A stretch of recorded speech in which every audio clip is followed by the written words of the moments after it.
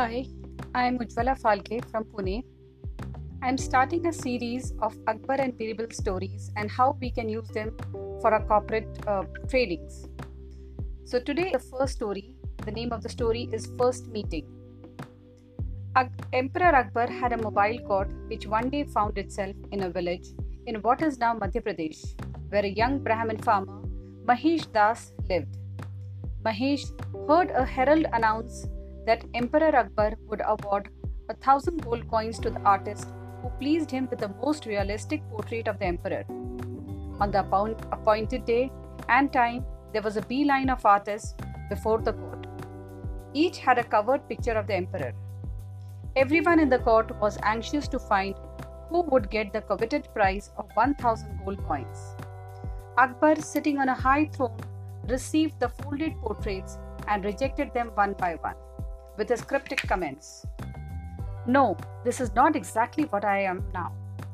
The poor Brahmin, Mahesh Das, who later became famous as Birbal, was waiting for his chance. He was the last to show the portrait he carried with him. Now, what was Birbal's solution for this? When Mahesh's turn came, Emperor Akbar was already picked. Are you like the rest of the incapables who have unsatisfactorily produced my portraits, which don't exactly show me what I am now?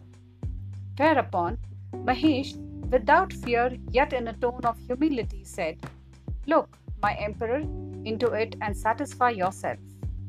Strangely, it was not a drawing or painting, but a mirror that emerged from the folds of Mahesh's garments to show the emperor exactly what he was then.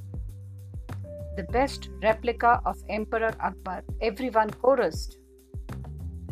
Akbar received Mahesh Das with open arms to the applause of everyone in the open court and rewarded him with 1,000 gold coins. He also gave Mahesh a ring with a royal seal and invited him to meet the emperor in his capital, Fatehpur Sikri. Now, what is the moral of this?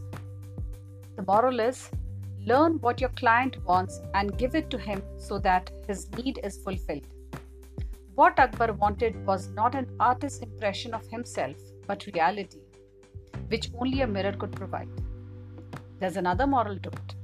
With all humility, Mahesh made the emperor realize that it was not possible to get what he wanted, and for this, he won the prize, despite not having done what the emperor wanted, a perfect portrait.